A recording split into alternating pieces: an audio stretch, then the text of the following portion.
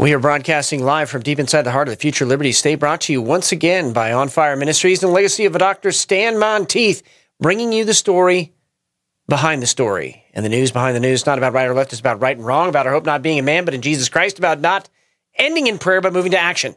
And about the gospel of the kingdom, Zechariah 2:5. But I, declares the Lord, will be a wall of fire to her on all sides, and it will be the glory in her midst.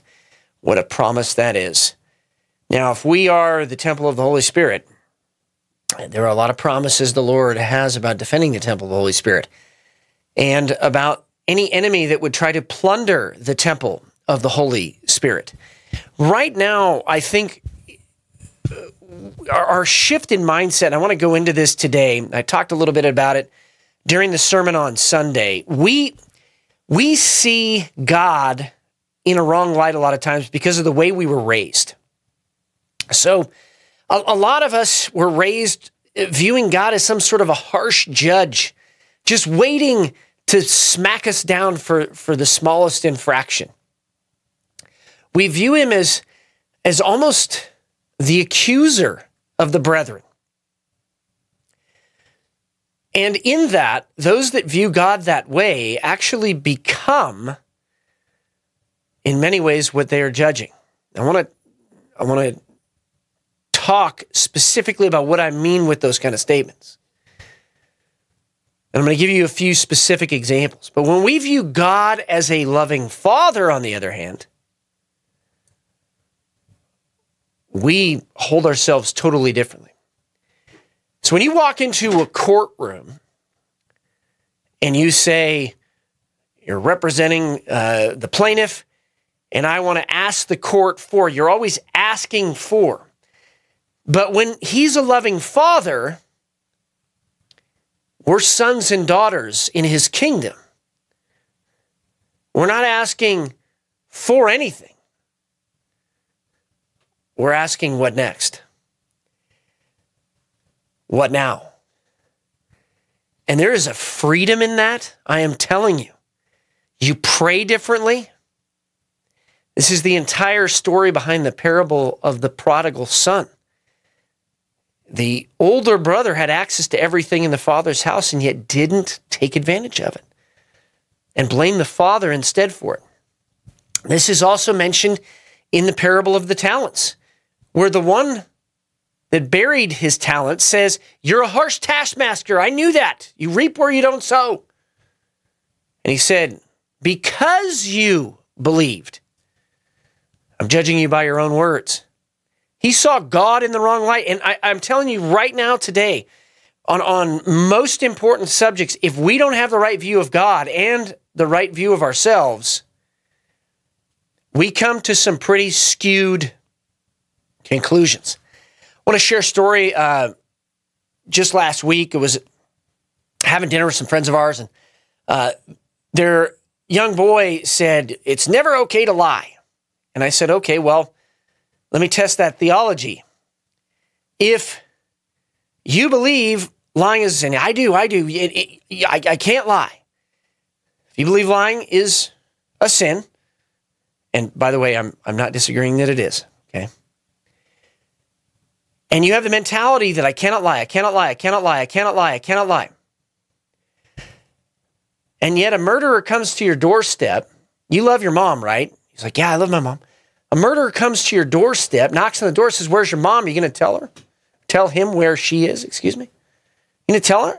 You going to tell him that? "Hey, she's over there." No, of course you're not going to do that. But if you have the wrong view of God, you think your sin avoidance is more important than actual love. And you have a wrong view of what he's going to do in that situation. If you think, "Yeah, she's over there, I can't sin, I can't sin." And this is one of the skewed views in the church over the last several hundred years that has led people to the pacifist heresy. And I use that term intentionally. We essentially become the evil we are judging if we don't get involved. I've heard about stories about the first plagues in the Roman Empire during the first era of Christianity, also during the Black Plague in Europe. And there were really three types of Christians. There were Christians that ran for the hills. There were Christians who said, we need to repent. This is God's judgment. And literally they would walk in the streets and like flail themselves, but never helped anybody. Said it's God's judgment, nothing we can do. And then there were the Christians who actually went out there and put their lives on the line to help people that were lost and dying find Jesus and provide comfort to them, exhortation, prayer, edification in their time of uttermost need. Which kind of Christian are you? Which kind of Christian am I? If you have the wrong view of God, you think it's God's judgment, can't do anything. And you sit on the sidelines and you become the German church of the 1930s, enabling evil.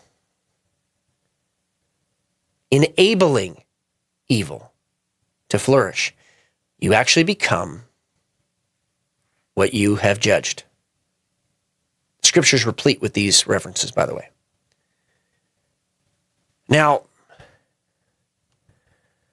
this wrong view of God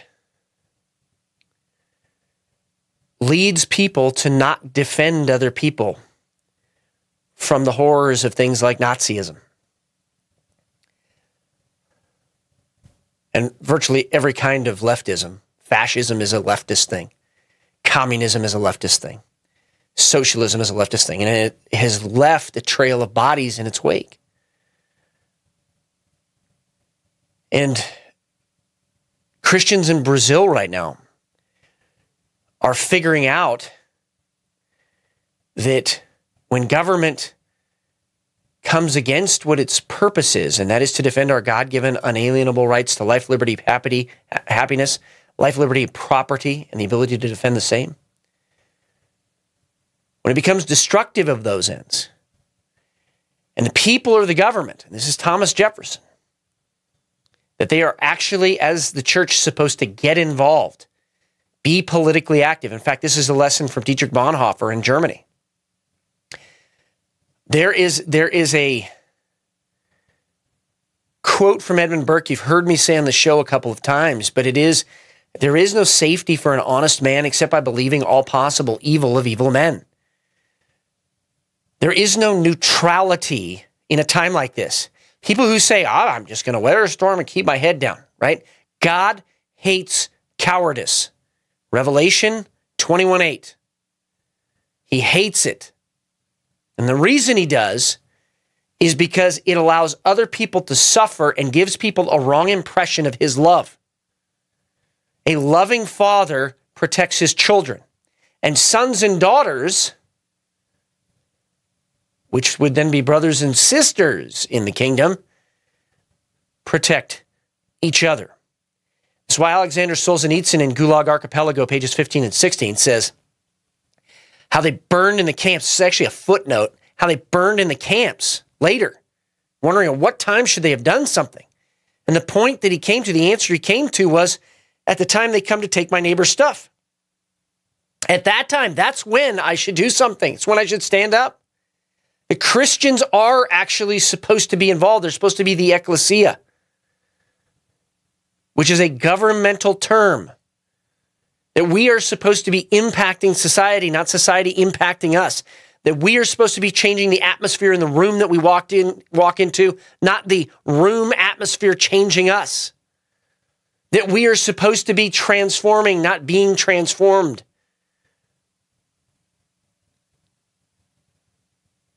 God's judgment follows evil. It's attached to evil. So if we let evil in, then yes, God's judgment comes in, but evil gets pushed out, there's no problem. And we need to change our mindset on what the kingdom of God actually is and who he actually is. He is a loving father who doesn't want us to be navel-gazing, with sin management. He wants us to accept the blood that he shed on the cross that paid for all sin. He wants us to repent. He wants us to confess. And then go out and heal the sick and cleanse the lepers and raise the dead and deliver those who are captive. The cross is a door, not a stopping point. And in this time, our view of God, harsh judge or loving father, is going to determine our character in the crises to come. And that is the briefing. Well, I should say that's just the start of the briefing. That is the first segment here on Patriot Radio. And if you get a chance, share some of this stuff with your friends and family who are struggling with these issues, because it's really important that they do that. But we are going to now move to the briefing, and I want to move first to a couple things that are happening right now. Kosovo and Serbia, that situation is still hot. There have been Serbian military units seen moving toward the border. And, on this daily intelligence briefing, I'm telling you this stuff, and I'm going to release something at the end here, so please pay attention to the end, about what to do in this time, what to watch for. So, obviously, the Russians are preparing a winter offensive. Historically, they have been very poor at winning winter offensive. They've been very good at winter defensives, but not winter offensives. And so they are clearly preparing a winter offensive. And part of that is going to involve Serbia-Kosovo. Now, it's not to say the Kosovo government is innocent, but the KFOR NATO forces there denied the Serbs the ability to really defend themselves up on that border. And as a result of that, the tensions are continuing to increase. But stepping back from kind of the local aspect of that and seeing it from a global aspect, clearly Russia is trying to put another front for NATO to worry about. In addition to that, there have been a massive amount of troops and equipment moving into Belarus, as we've been reporting on this show for now, over a month and a half. Also, BMD-2 armor. So this is, just to be really simple, this is old Soviet-era armor, which tells me that the Russian armor is running thin. They are moving that into Crimea because very clearly the Ukrainians are going to take back Crimea, and the Russians, they just don't have the force and horsepower right now to really repel it. There is an offensive going on in the eastern part of Ukraine right now, and the Ukrainians seem to just be bleeding the Russian forces dry. Now, obviously, there's casualties on both sides, but most people don't know what the real fight there is over, and so I'm going to tell you again, as a reminder, that there is a lot of natural gas and coal under that region. In fact, Donbass is a abbreviation of this coal basin that exists there. Putin wants it because the Ukrainians were getting ready to develop it, and it is one of the largest in the world, so it's in the top 25. In addition to that, there is also exploitable natural resources in Poland. So clearly the Russians would lose leverage if the Ukrainians developed that. So that's why there's such a fierce fight there. Now, particularly around Bakhmut, which is a home of gigantic salt caverns. I mean, these things were huge. They actually were used as army depots to store armored equipment in. So people say it's a strategic. It's not really strategic. It really isn't. Other than the natural resources that are there. So we see the Russians trying to do a limited offensive right now. This is not the full offensive, but they look like they are preparing for it to happen. Now, I suspect, this is supposition, that it will be right around the same time as the Chinese try to invade and take Taiwan, which, as we have talked about on this show, we are within a 90-day window of something happening. It probably start as early as within 30 days, this is from a couple weeks ago, dating it, to 90 days out. The United States is taking a position now, and you can see on Twitter here, I've got a few very specific articles talking about the primary sources and the reasons for what I'm saying, coming from OSINT Defender, coming from Knightsbridge Research, and also Open Source Intelligence. We have U.S. air assets that are trying to track what's happening in Belarus, but I want to get back to Taiwan. So the United States is now very quickly ramping up a strategic alliance centered around South Korea, Japan, and the Philippines, and being very open that it is because they see a conflict with China coming in the near future. I want to talk about also that South Korea is making preparations to potentially suspend the 2018 tension reduction agreement with North Korea. So you have now the South Koreans preparing to remove communication conduits that would de-escalate the situation. And again, this gets to the worst case scenario, and this is what you need to look for over the next couple of weeks, okay? Belarus invading the north of Ukraine and a massive winter offensive, particularly in the Donbass area. At the same time, there's another offensive from the south in Crimea toward the north. So watch for this to happen, because it's going to happen all in a very close proximity. And I have not forgotten Israel. I'm going to get to that here in a second. But it's all in a close proximity that this is all going to occur. So if you see this, then you know that there likely could be an escalation of cyber attacks and other attacks on the U.S. homeland. And I'm going to talk about those here in a second as well. But clearly, the Israelis are preparing something in Iran. They're preparing to do some kind of a strike against Iran. Now, I don't know if that's just going to be missile strikes or that's actually going to involve some of their special forces to start. I don't know. But I'm looking, okay, if there's missile strikes between the Israelis and the Iranians, at the same time that there is something happening with Russia, Belarus, and Ukraine, I'm looking again that, okay, probably something's going to happen with Taiwan. And if it happens with Taiwan, the worst case scenario is that North Korea invades South Korea and that the Chinese try to take some of the Japanese islands that are near Taiwan.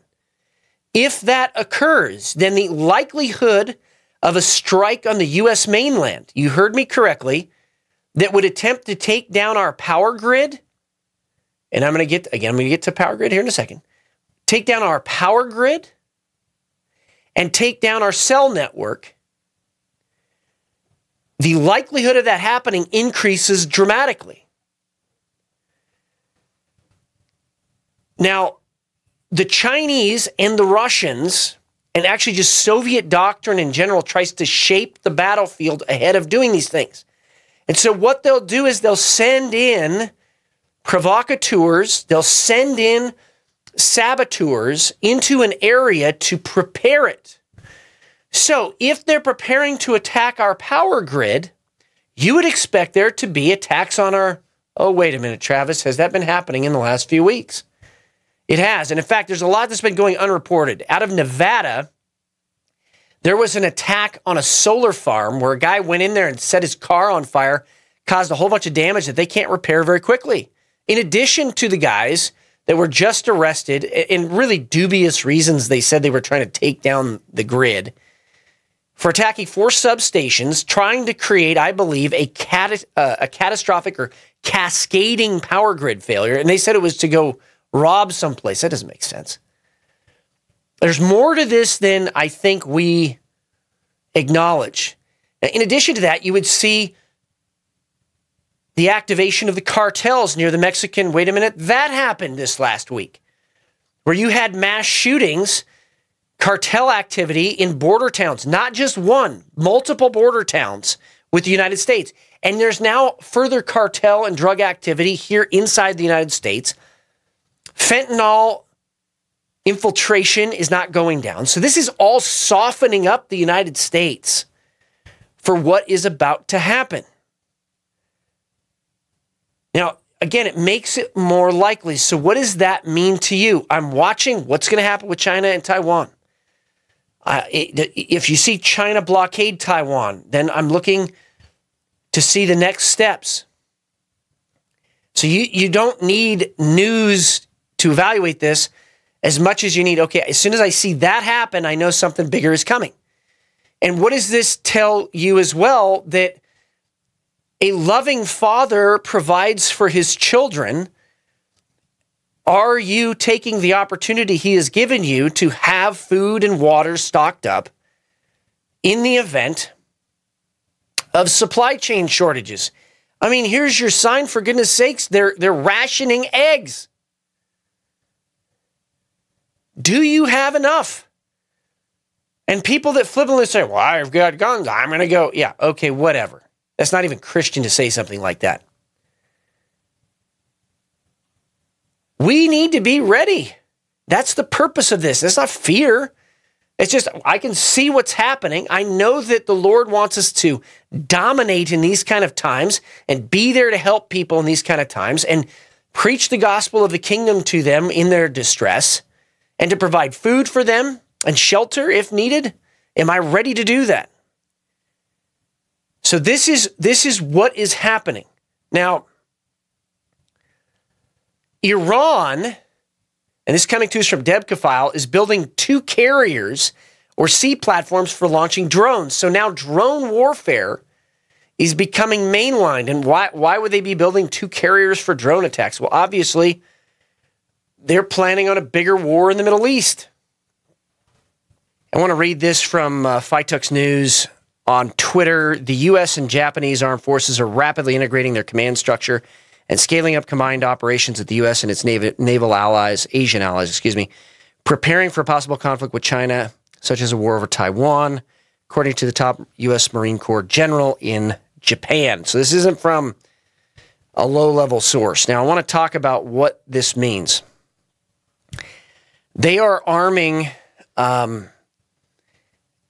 Japanese military and the Philippines military, along with just U.S. forces in the general region, with increased portable anti-air, anti-ship platforms. These are mounted on trucks, and this actually, the Russians said, was a violation of a treaty. Not that the Russians actually really keep up with those treaties, but also the fact is that Trump actually started to get us out of some of these things because it just made sense.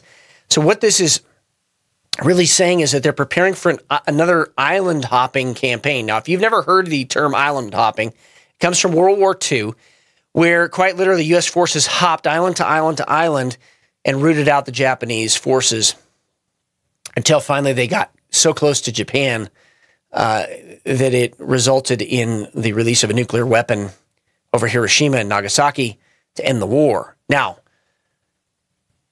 part of this strategy in the islands in the Pacific is to make sure that there is decentralized command and control on each one of these islands, but also that there are portable systems so they're very hard to target. Now, we're seeing this tactic being effectively used in Ukraine right now, where in Ukraine they have artillery MLRS launchers, HIMARS, which will shoot and move. And so this is kind of the technique that's being used there. Instead of massive waves of artillery like the Soviets and virtually every communist country kind of uses as tactics, this is different than that.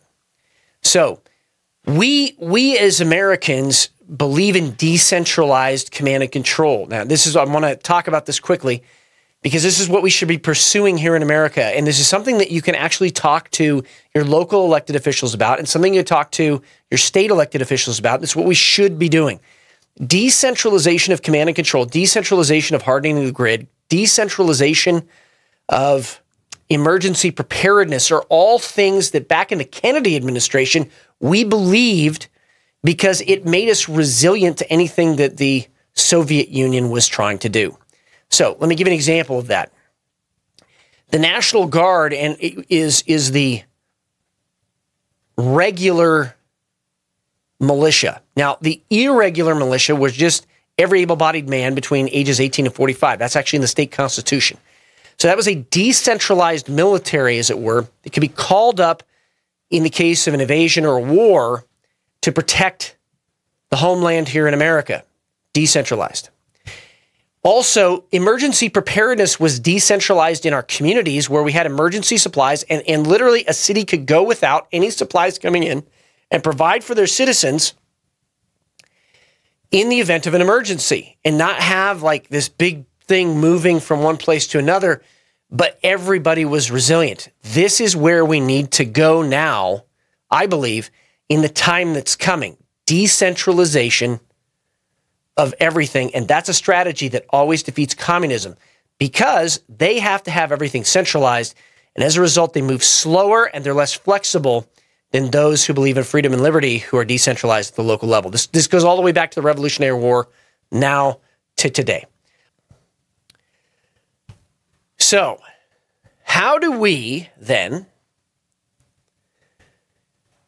view the world around us in a way that is not out of fear?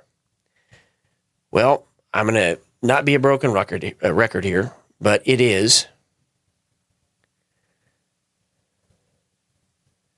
by knowing He's a loving Father and pressing into the idea that there is going to be the greatest harvest in the history of the world. I believe it's already started. And that we have the honor of being in the middle of it. And then we're not going to be Christians sitting on the sidelines, running to the hills. Not going to be Christians flailing ourselves, saying, oh, it's God's judgment, nothing we can do, and watching our friends and neighbors suffer. We're going to be the Christians of courage. We're going to be the Christians of valor. We're going to be the Christians God has called us to be, loving our neighbors in this time, preaching the gospel, making disciples, and most of all, loving the Lord God with all our mind, heart, body, soul, and spirit. And out of that, it will flow that we will heal the sick, cast out demons, raise the dead. You heard me on that one. And cleanse the lepers. In Jesus' name.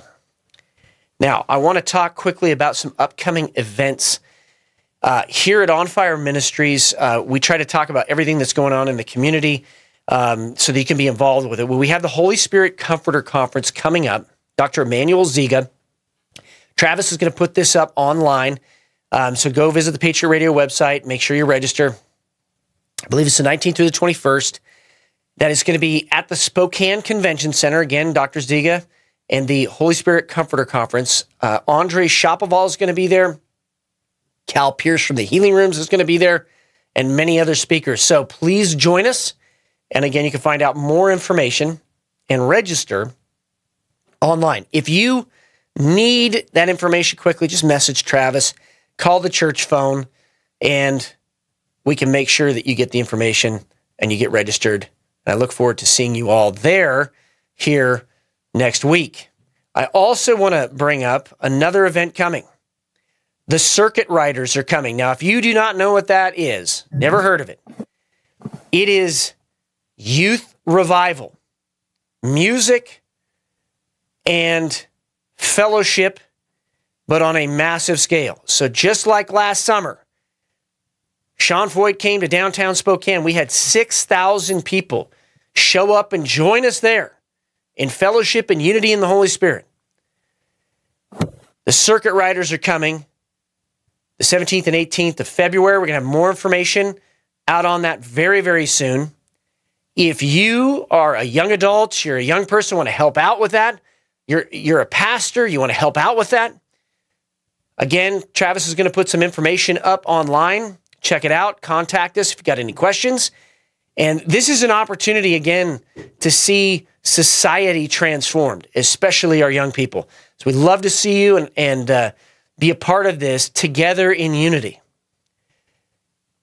Awakening is here. Real awakening, transformative awakening. And God is asking us to pray that he would send more laborers into the fields. Not that we would pray for revival, or we would pray for awakening. The scripture says we're supposed to pray to the Lord of the harvest that he would send more laborers in the field, and that's what we pray right now in Jesus' name. So that's coming up 17th, 18th of February. And we've got a little surprise coming up here on Fire Ministries. Going to be doing something pretty awesome coming up here in the next 3 weeks. Stay tuned. Keep up on the Facebook page and also on Gab page and our MeWe page, Getter, all of these platforms. Keep up on it because we're going to be sharing some really exciting news with everybody out there. And thank you all for listening and sharing it. I know last month was a little bit rocky, especially with the tech side of it, but I think we've got everything ironed out. And so please make sure that you are going on, liking it and sharing it. Do not assume people are getting the truth. A lot of people do not get the truth and they need it. And they've actually done studies on this that unless somebody you trust shares it, they're not very likely to actually listen to it or read it. So please share Patriot Radio. And again, go on any of your favorite platforms, and that is The Briefing. Remember, the antidote to dependency and socialism is to be a God-fearing, self-reliant, freedom-loving American. Thank you to everybody that has been praying for us, and you can find us on Podbean, Spotify, Amazon, and iTunes. Also, if you want great news consistently, you can always go to Epoch Times. Go to ireadepoch.com, promo code Patriot Radio. Get a support to fantastic resources. And also, if you've got somebody in your life that has been struggling because they just felt forced to get the COVID vaccine, I want you to check out Dr. Jason Dean and his nutrition store. Again, you can find that at Brave TV Store or bravetv.store/Patriot Radio, bravetv.store/Patriot Radio.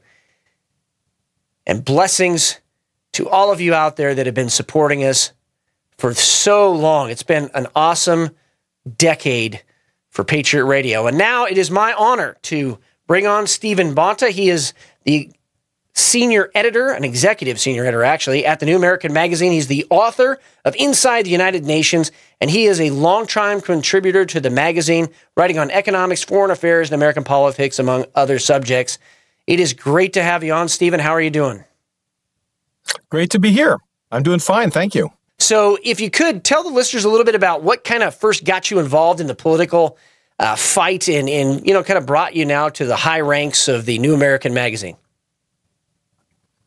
Well, I don't know about the high ranks of anything, but I've been a contributor to the New American for, better part of 25 years, I guess. I got interested in it when I was still in graduate school.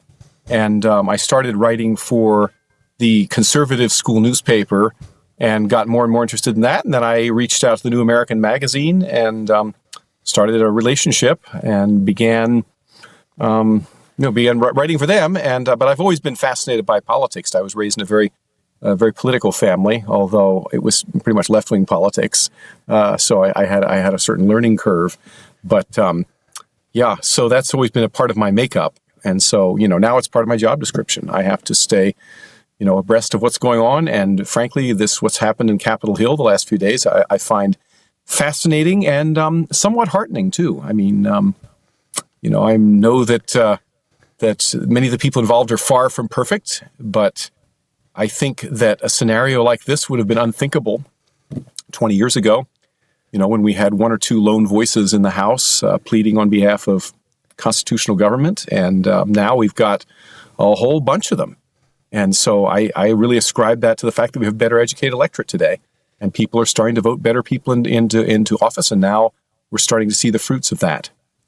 I agree with you 100%. I mean, the fact that we're not compromising on candidates now because, it's all we can vote for is this person, right? The person who we know is a compromise. No, people have had enough. And I love this, that, I talked about when I was in the legislature, the most important vote that you ever took as a legislator was for leadership, bar none. Second most important was for the rules. And so here we see principled conservatives standing up and saying, these are the rules that will actually reflect the people now. And I'd like you to comment on that. And then also kind of this establishment reaction to it, and how they tried to paint people that were actually standing up for what most Americans, I believe, want to see happen in government. Well, I mean, in the first place, some of these rules that are being reconstituted haven't been gone for very long. For example, the rule that allows essentially one person from the majority party to make a motion to vacate the speaker's chair and to trigger a vote, what they call no confidence vote in other countries, on the speaker, removal of the speaker. That was in effect until 2019, and it was removed by the Democrats, who I guess were concerned that members of the squad, might try to oust Nancy Pelosi or something like that. But that's long been, and so this idea that this is this horribly destabilizing element, that and many other provisions that have been gone for not very long are really legacies of a not so bygone era when people, even in Capitol Hill, understood that it was important that not only constitutionally but also procedurally they be limited. I mean, the Senate filibuster is another good example of something like that, which of course there's been an effort to get rid of that, and it's been partially taken away. These self-constructed internal checks and on their own power. So it's very heartening to see that spirit of self-limitation return, however imperfectly. And of course, obviously, we know from a pragmatic stance that there's a limit to what these people can do right now, given the fact that the Senate is still controlled by the Democrats and by rhinos. And of course, we know who's in the White House. So, the best we can see a lot of obstruction and possibly some constructive defunding, particularly now that they've gotten rid of the omnibus bill. In theory, anyway, they're going to vote on it. I think it passed, or they're now going to have 12 separate appropriations bills, rather than everything bundled into one take it or leave it mass. I think these are very, very heartening developments. Now, I had read somewhere that, and I cannot recall exactly right now, that there was even a 3/5 vote to raise taxes put in the rules. I mean, that alone would be fantastic. I mean, I know you keep track of this. I mean, they love to increase taxes. There's never a tax decrease. It's always, we're going to continue to raise taxes and grow government. Yes, and of course, the putting the spending caps. I mean, excuse me, some of that seems to be a little bit, you sort of say, well, if there were higher moral character among those people, they wouldn't need all of these things. But I'll tell you one thing that I do find heartening, Matt, and that is that, for the last 20, 30 years, and particularly in the last 5-10 years, we've heard this crescendo of voices insisting that the only way to save us from ourselves is to have a new constitutional convention, or barring that, a series of amendments to the Constitution, balanced budget amendment, term limits, about all this stuff, to bind these people down. When we've insisted all along at the New American and at the JBS, the John Birch Society, that the proper solution is to activate the deactivated portions of the Constitution as it stands, and also to educate the electorate to get better people into office. And now I think we're seeing some vindication of that strategy. You don't need to have, to run the terrible, terrible risk that a constitutional, Article 5 constitutional convention would entail in order to bring about genuine reform. All of the machinery is already there in the Constitution, and also in some of these procedural traditions that have been around in Capitol Hill for a long time. And we have a great system of government.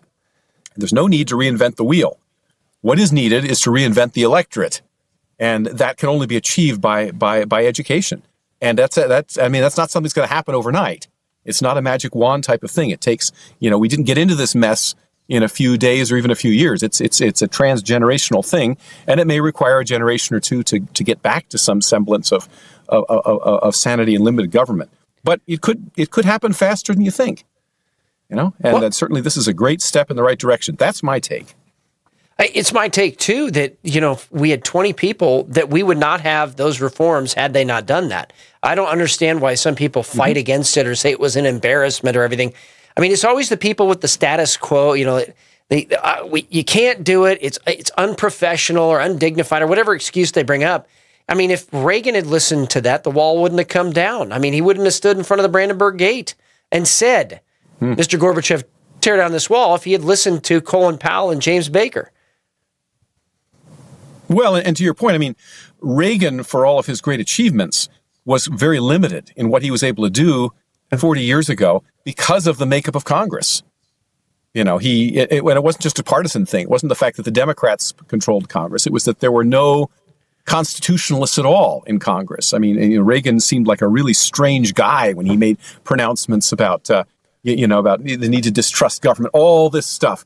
And there was really a limit to what he was able to accomplish. It's hard to know, what he would have done if he'd had a Congress, anything like this one.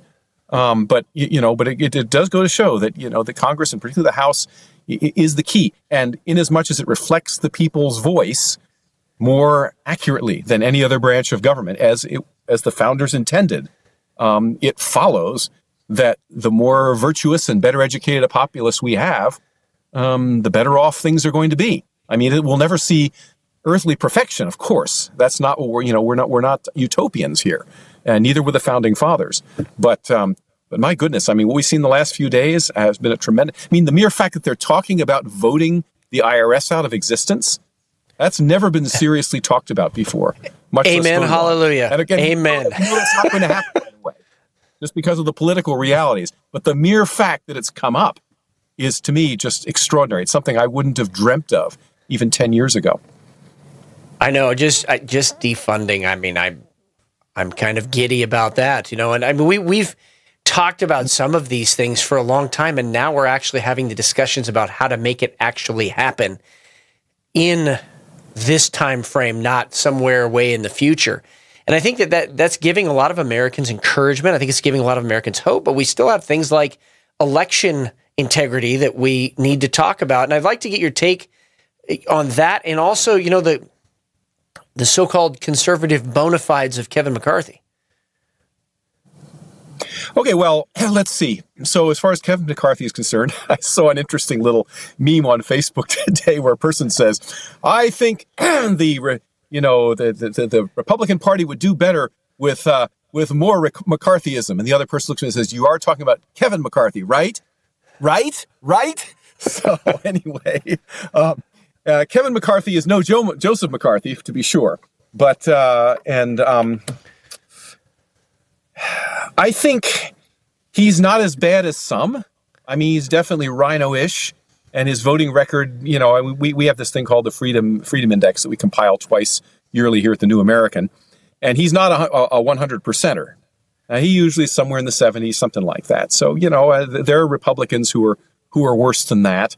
I think if he had his druthers, he would be just like his two or three predecessors. GOP, speakers of the House, just like a Boehner or somebody like that. However, he doesn't have a lot of choice in the matter. They've really held his feet to the fire, and he was an upfront witness as to what happened to John Boehner when he was in effect threatened with an ouster if he didn't resign on the basis of this very provision that has just been brought back into existence, this, one motion to vacate the chair. So it was made clear to John Boehner in 2015 that if he didn't vacate the chair, that he would be vacated. And so he did the math and off he went. And at the same time, it was made clear to McCarthy, who even then aspired to be Speaker of the House, that he wasn't welcome either. So he sort of stepped aside and waited his turn. So I don't know. I mean, we'll have to see. A lot of my colleagues are pretty skeptical, and I am too. However, I am heartened by, and it's not just the 20 who actively opposed McCarthy. There were a lot of great people like Thomas Massie who, for reasons of their own, never voted against him. I mean, the Freedom Caucus has more than 20 members, and a large number of them, are people who are getting 100%, 95%, 98% consistently on our Freedom Index. So they're good people. Jim Jordan's one of them, and he's about to become chair of the Judiciary Committee. So that's huge. That's huge. I mean, a guy whose voting record is almost on the par with Ron Paul is now going to have one of the most powerful committee chairs. So this is great stuff. Now, let's see, to circle back, the other thing you asked, could you repeat? Yeah, no problem. So election integrity, I mean, this is the one that's kind of hanging out there, right? McCarthy was not one to talk about election integrity, but a lot of the Freedom Caucus and the other members you just mentioned too, like Thomas Massie, very clear that we need to address this as an issue in this country. Yeah, that's going to be a harder sell because, of course, a lot of that is carried out at the state level and even the local level. I don't know what the House can do about it. Of course, if you watched much of the deliberations and the debates and the votes leading up to McCarthy's election, as I did, the Democrats never tired of cudgeling the Republicans with that. Oh, these same people that are holding up this procedure, these are the same radicals, on January 6th and all the election deniers and on and on and on. There was a lot of that going on. And, obviously that's not going to stop. That sort of Billingsgate is going to continue. But I think, I tend to think election integrity may end up being more of a state issue. Places like Arizona right now, obviously, is the whole thing that's going on. What's going on in Maricopa County? I used to live in Arizona, so I know something about it.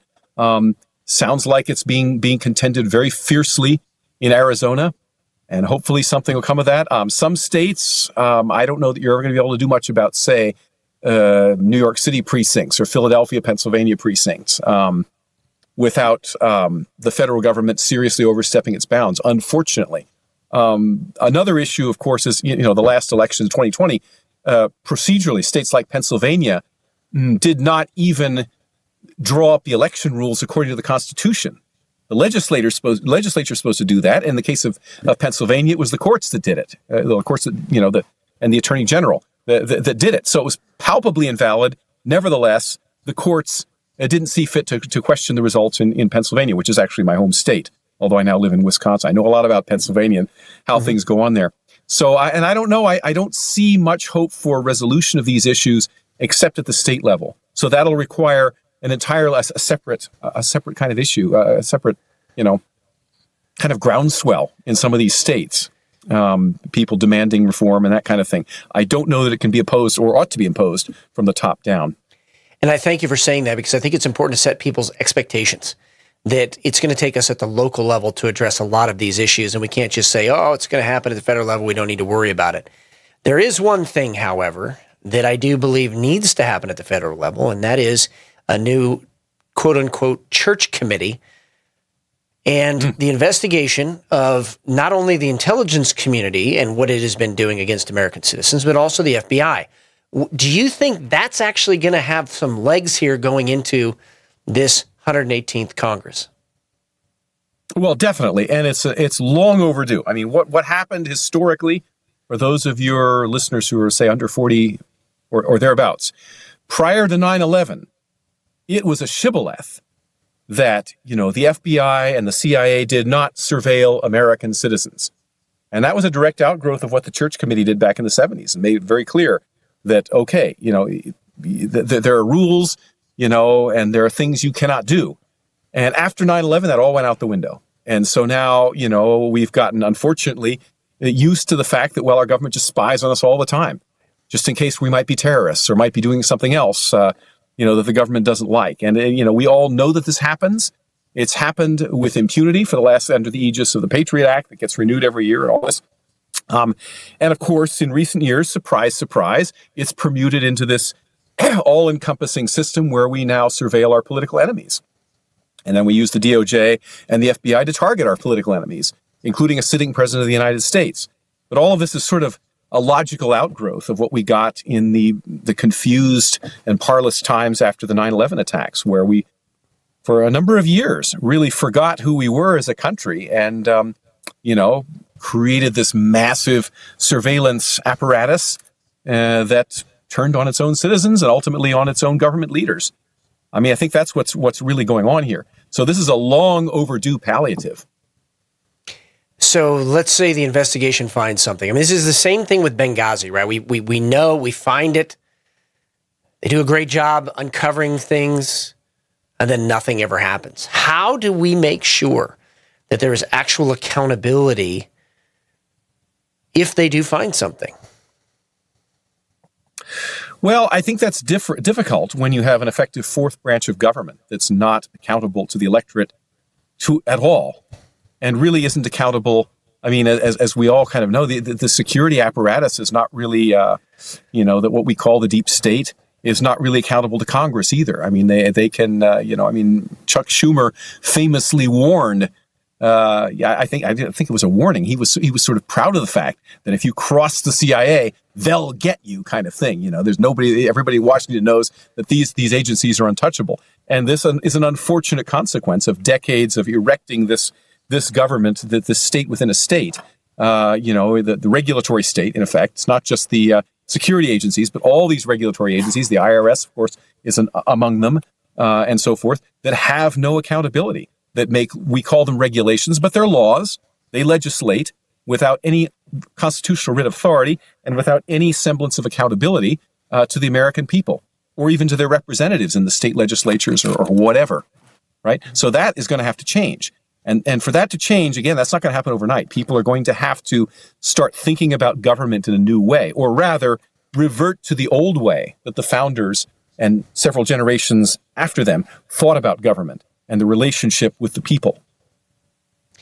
Stephen Bonta, thank you for joining me on Patriot Radio today. Before we go, 30 seconds, where can people go to find out more information about the New American, and also where they can go to get your articles? Well, my articles are on the New American at thenewamerican.com.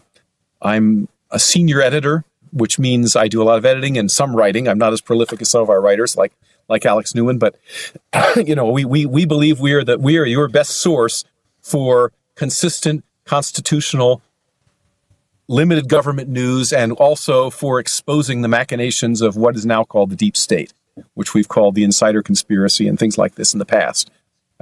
We particularly have a lot to say about the United Nations and international organizations. We sent people to the Sharm el-Sheikh conference in Egypt last month and a half ago, and so forth. So newamerican.com is the place to get to know us.